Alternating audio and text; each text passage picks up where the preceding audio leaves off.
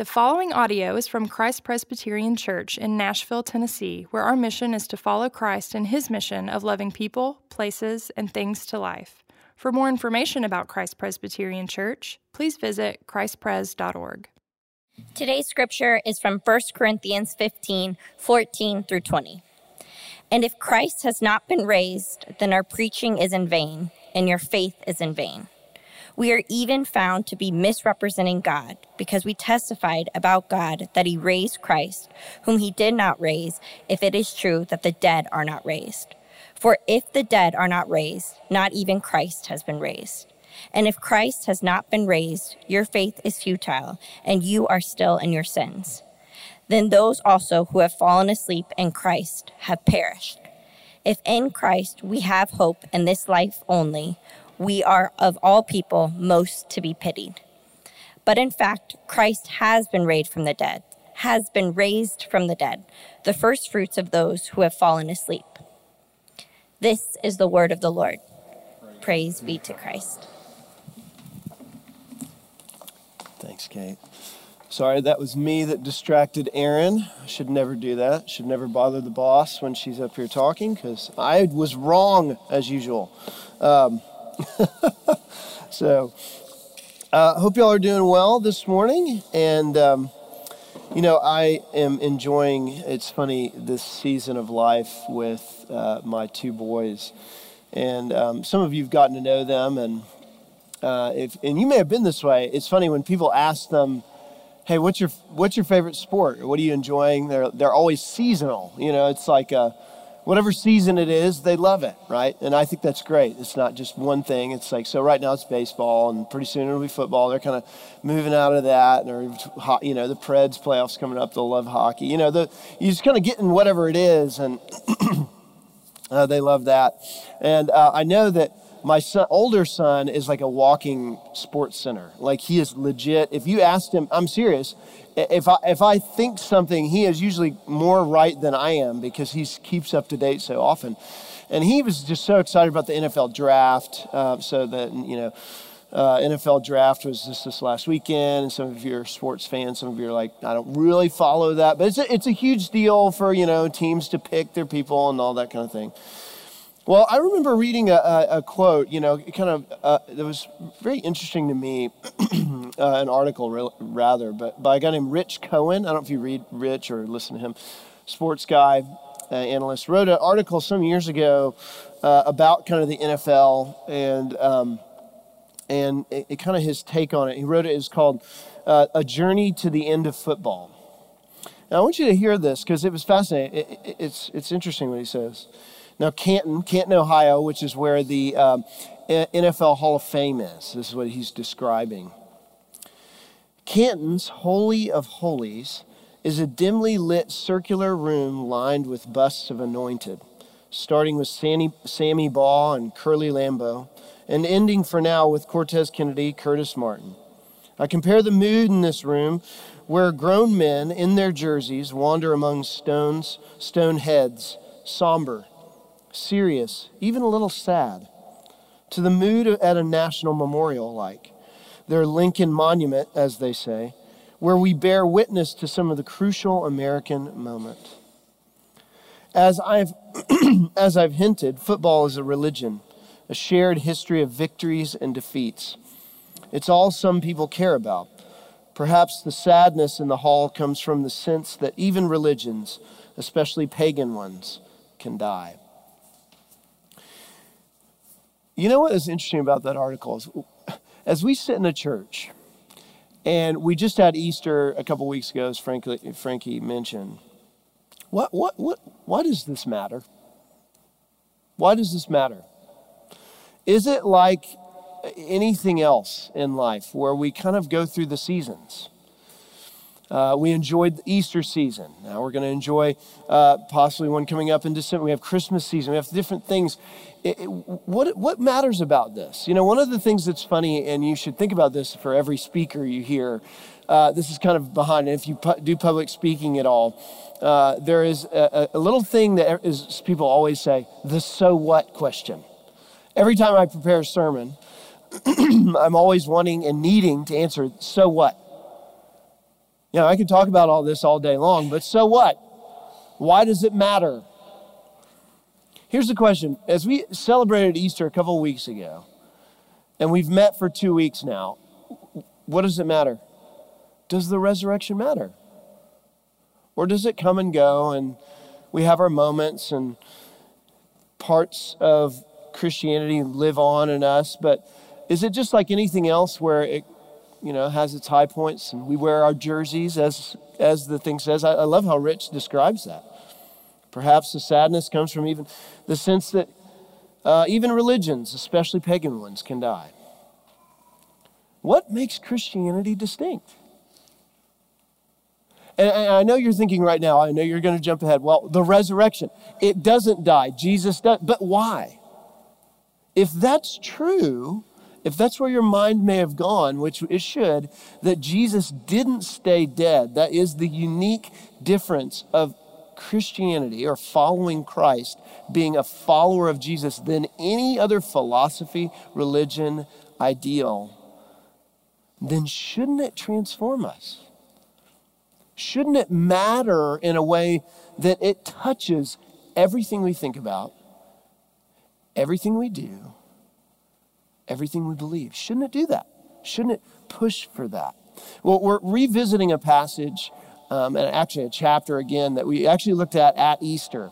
And we're finishing our three-part series on the resurrection itself. You know, the first week was on Easter. We talked about the story of the resurrection. Last week we heard from Leah Fesco about the evidence of it. This week we're going to finish by saying, why does it matter? How does it impact us? And we're going to ask it in 3 ways that I think Paul draws out. And there's a lot of ways. We could spend weeks on these verses from this passage. But he talks about our past, our present, and our future here. He talks about how is our past addressed? How do we live in the present? And what is our real hope for the future? So our past, present, and future. You know, if you notice, even from these small verses of this chapter, this chapter's written as an argument, right? You can kind of see the logic in the way that Paul talks. Well, if then, it's all this if then kind of argumentation, that if Christ has not been raised, our preaching is useless and so is your faith. If we found to be false witnesses about God, for if we testify that God has raised Christ from the dead, but if he did not raise him, in fact, the dead are not raised. He keeps going back and forth. And one of the lines that he says in here first is, he says in verse 17, 18, and if Christ has not been raised, your faith is futile and you are still in your sins. Still in your sins. You know, what this addresses is that our past is being addressed here. That the resurrection matters because everything about your past matters. There's an old movie, it's kind of a tough one, but I remember the line from it over and over, the tagline was, you may be done with your past, but your past is not done with you. I mean, that's not a real, it doesn't sound like rocket science, but I remember thinking that in this movie, and I was going, man, that really is true. I mean, isn't that why we're all in therapy? Therapy is that what we're doing when we revisit those things that we know are wired in us and the ways and patterns that we have. Our past isn't finished with us. Our family systems, all those things that we talk about in everyday life, our past isn't finished with us. And the argument here is that if the resurrection isn't true, then we are still found in those things. We are still working to make our way out of them. As he says, you are still in your sins. He uses this language, to be in your sin. That means you're still found in that life. The things, the patterns that we come to confession for, and even if you're here and maybe you're kind of someone who's dabbling in Christianity or maybe revisiting it after being in the church before, one of the things that confession does is it forces you to say, what are the parts of my life that really need to be addressed? How are those actually addressed? If Jesus is, and this is what Paul's saying, if Jesus was a great teacher about our sin and a great author of that, and he died but didn't rise from the dead, then what does it say about the things how do we address our sin? What power do we have over them? We don't have any way to address this. We're still found in them, and we're still utilizing Jesus as a great teacher, philosopher, or someone who's bringing those ideals to help us manage them again, right? Somebody who's dealing with them. One of my favorite bands, I love this band, Mumford & Sons, and one of my favorite songs of theirs, Roll Away Your Stone, you know that song? Great song. But listen to the tagline of it. Roll away your stone, I'll roll away mine. Together we can see what we will find. Don't leave me alone at this time, for I'm afraid of what I will discover inside. I do love that song so much, but what it really is talking about, there's a lot of debate about what the song's about. But I think what it really drives to is, if the resurrection is simply some story made up and didn't ever really happen, and we're still left with Jesus there, and the resurrection is a figmentation of, or it's something, we just need Jesus to resurrect in our hearts. As the song says, roll away your stone, I'll roll away mine. But don't leave me alone at this time, because I'm still afraid of what I'll find and discover inside. We still are dealing with what is here. And we have to manage it ourselves. The resurrection doesn't deal with your sin. And notice the language that Paul uses here. You are still in your sins. The word in is a preposition that he uses intentionally. It's not just that he was just writing, he was like, well, how do I write this? When he meant in your sins, it means you're still found in those things and in the shame and in the guilt that you can't get past. You know that, and I don't know if you're that kind of person, but when we come to confession, or when you find yourself praying to the Lord about sin, I wonder if you're the kind of person, and I can be this way too at moments, where you go back to the same thing over and over again. You kind of go, you find yourself confessing the same kind of thing or same kind of strand of things. Those things that just kind of come back. You find yourself in them because they have that power. You feel that power over you. But what Paul is saying here is that the logic is that Jesus died. If we find ourselves still in our sins and not in Christ, which he writes right after this, what did he say? If only for this life we have hope in Christ. So you either find yourself in your sin or in Christ. How can we find ourselves in Christ if he remained in the grave? Because what happens is the power of sin still looms over you and holds you and grips you. This is the nature of what's called the substitutionary atonement. This is the nature of what Paul is saying, that you have a substitute for that. That we still love to carry our sin. I've mentioned this before, but I've had a number of conversations with people that, especially today in our climate, we are wanting and actively trying to deal with our guilt and shame so that we can deal with the things we see in our lives that are wrong. But often when I've had the conversation of, hey, Jesus is the payment, is the substitute for you, it's like, why do I need a substitute? I think I can handle this. It comes up often. But you and I know that you can't ultimately handle that. There's a payment you can't have. There's not enough earnest. I went to a church staff event in East Nashville during Christmas. And it was like a little Christmas party we had for our staff. And parked over there and did the whole scanning thing. You know, you park in the lots now, and it's really great. You scan it, QR code, just like everybody uses now. And I remember literally a month and a half later, I get a ticket in the mail. And the immediate response is like, no. That's my first response. No way. And I call them. And I start talking to him on the phone. Well, yeah, would you park here? Yeah, I parked here. And then here's the ticket. Here's the thing. And I pull it up. I looked at my phone, and it gives you those text receipts. And I said, hey, here's my receipt. I mean, I have it right here. And so, and that's usually where most of us land, is we're like, hey, I got this right here. But here's what happened, was fascinating. They say, well, you know what? You may have a receipt, and you got a ticket, but we have no record of you even basically parking here at all. Something happened in between where in their system, my whole transaction was just gone. They're like, They were like, "Don't worry about it. It's not even there." Where did it go? It could have been me saying, "Here's my ticket. I paid for that." But it was absorbed into them. They had to eat the cost. I basically got parking for free, which isn't that how it should work everywhere? But that is exactly what's happening here. It's not so much, and many of us are like, "Hey, I've got the receipt. I've done my earning." You know what this is saying is, if we're still in our sins, it's not enough just to have the receipt. What it's saying is that the Lord Jesus raised from the dead so that you are no longer in your sin. You are not identified any longer by your sin.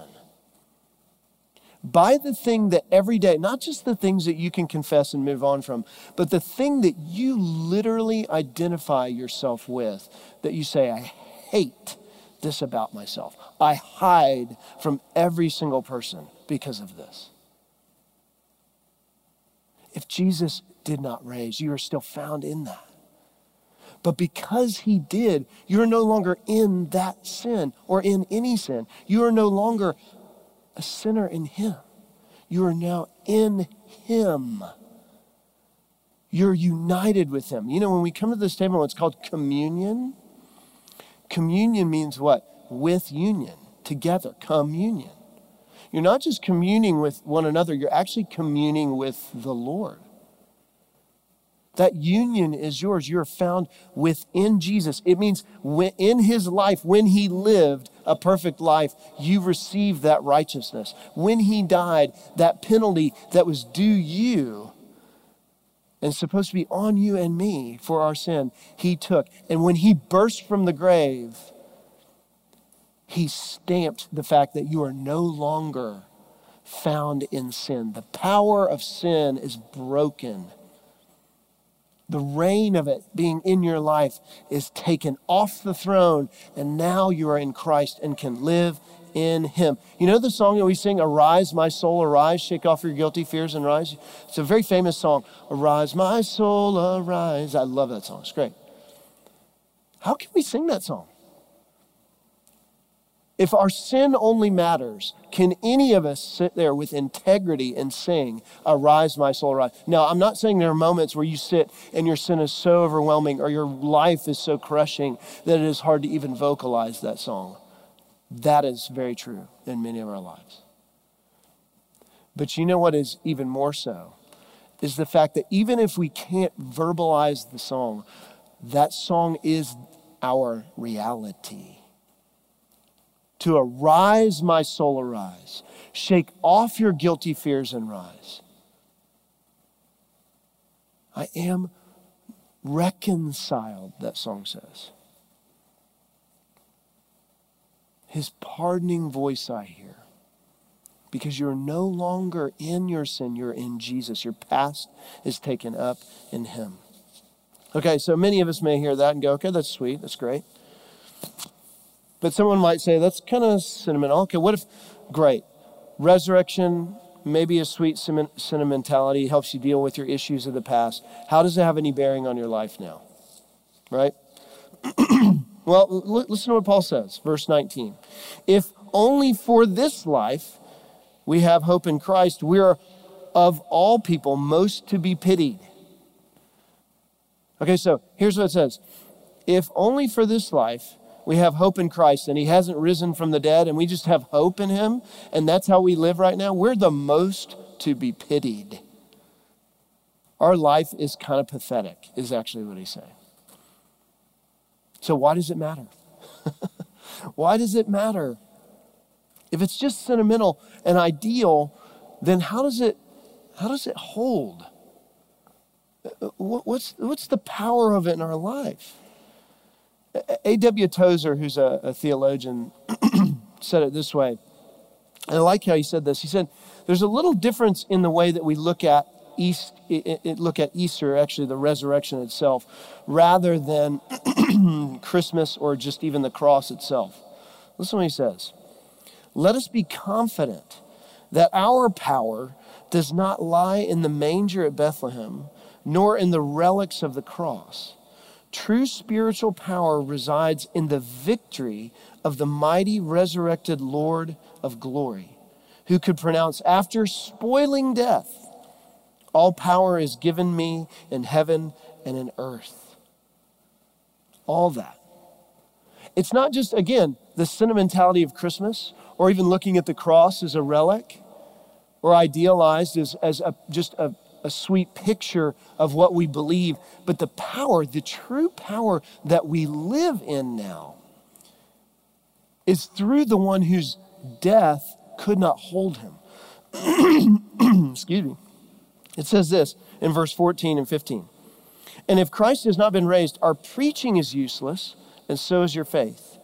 And more than that, we are found to be false witnesses about God, for we have testified about God that he has raised Christ from the dead. So think about those three things even. The preaching, our faith, we're even being false witnesses to God, who God is. To represent him in that way. Look, to proclaim, preaching. If there's a way that if we're preaching about these things and talking about them, then we're saying absolutely wrong things. We're proclaiming something that's false. But here's what's interesting about the Bible. The Bible's different than me standing up and giving you religious treatises. The Bible doesn't come from the standpoint of the teaching goes first. What comes first? The events go first. The happenings. The impact into their lives. That what drives the preaching is Christ raised. It's not the other way around. Right? It's not that they're making up some stories for this in order to do that. There's a great philosophy book on my shelf called Does the Center Hold? I don't know if you have this book. It's actually an old one, but it's an old textbook. And I love that because it's actually asking the question of all philosophy. Does the center hold? Is there something in the middle that holds? Because philosophy over time, one of the greatest things about philosophy is that it teaches you to ask great questions. And it causes you to say, what is the consistency? And that's actually what should be your question. What is the most consistent thing that I live by in my life? Does the center hold? What is the thing in your life that is the most normalized, consistent thing that you say, I'm going to put my life around that. I'm going to proclaim it. I'm going to preach it. I'm going to live by it. And that is what this argument is from Paul, is to say, if Christ is not dead and he is raised from the dead, our preaching isn't useless, and neither is your faith.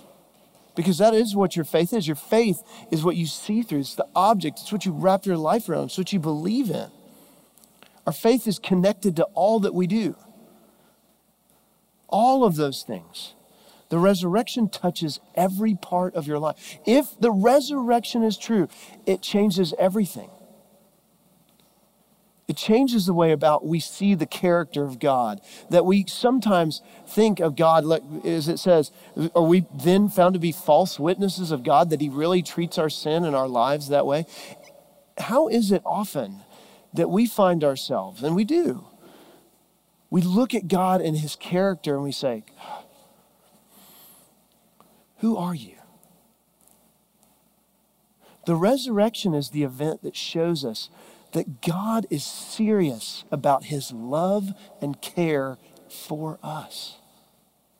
If Jesus proclaimed all these things and is still in the grave, we don't really know if God really cares about us. And isn't that what many of us sometimes ask? We'll ask about our present lives, and we kind of can go about our lives that way. We're like, does God really care about me here?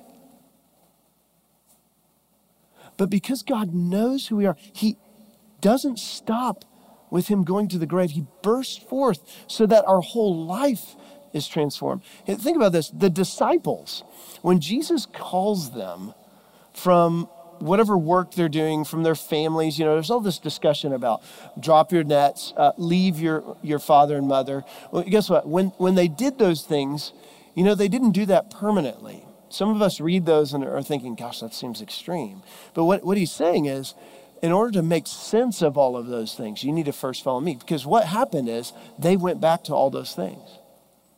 They went back to their work. They went back to their families. You even see that in the Gospels, that they don't leave them permanently, they go back. But they have to go follow Christ in order to make sense of everything. In order to know, what does it mean to see my work, my family, my friends, myself? What is it? Deny yourself and come follow me? Why does he say that? Not to get rid of yourself, but to deny yourself and know now, what identity do you make sense of self through? And if Jesus is still in the grave, our identity shouldn't be in anything other than he was a great teacher. But if he's burst forth from the grave as he has, and the resurrection is true, it should cause, just as it did them, to see every part of their life and their death through whom they are in Christ. I love N.T. Wright, this great thinker, writer, wrote this about the message of the resurrection. The message of the resurrection is that the world matters, that the injustices and pains of this present world must now be addressed with the news that healing, justice, and love have won. If Easter means Jesus Christ is only raised in a spiritual sense, it is only about me and finding a new dimension in my personal spiritual life. But if Jesus Christ is truly risen from the dead, Christianity becomes good news for the whole world. News which warms our hearts precisely because it isn't just about warming our hearts. Easter means that in a world where injustice, violence, and degradation are endemic, God is not prepared to tolerate such things. And that we will work and plan with all the energy of God to implement victory over them all. Take away Easter, and Karl Marx was probably right to accuse Christianity of ignoring problems of the material world. Take it away, and Freud was probably right to say Christianity is a wish fulfillment. Take it away, and Nietzsche was probably right to say it was for wimps. The resurrection matters. The resurrection is what we stake our life on, what we live in, why we meet every Sunday. Frankie alluded to this earlier. They moved the day of worship. Maybe many of you have heard this, from Saturday to Sunday. And you see this in the Bible, in the book of Acts.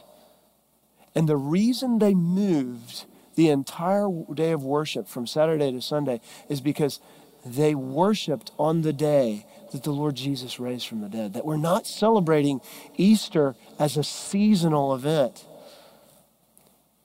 But week by week, we come on what was known as the first day of the week so that our vision is transformed to see the rest of our week through whom we are in the risen Christ. Your work, your family, yourself, all flows through that. That is your present. I mean, what about our future? What's our hope? When I was a youth minister years ago in Texas, I had a number of great students I loved. And one, I remember, precious girl in Dallas, Texas. She had leukemia and passed away. And it was such an incredible, I'm not saying this, nostalgically. It was such a beautiful, incredible moment. Because in our church, at Park Cities Presbyterian Church, where I worked at the time, packed the entire place to celebrate her. And what they said on the event wasn't her funeral, it wasn't a memorial. It was called Callie's Heaven Send-Off.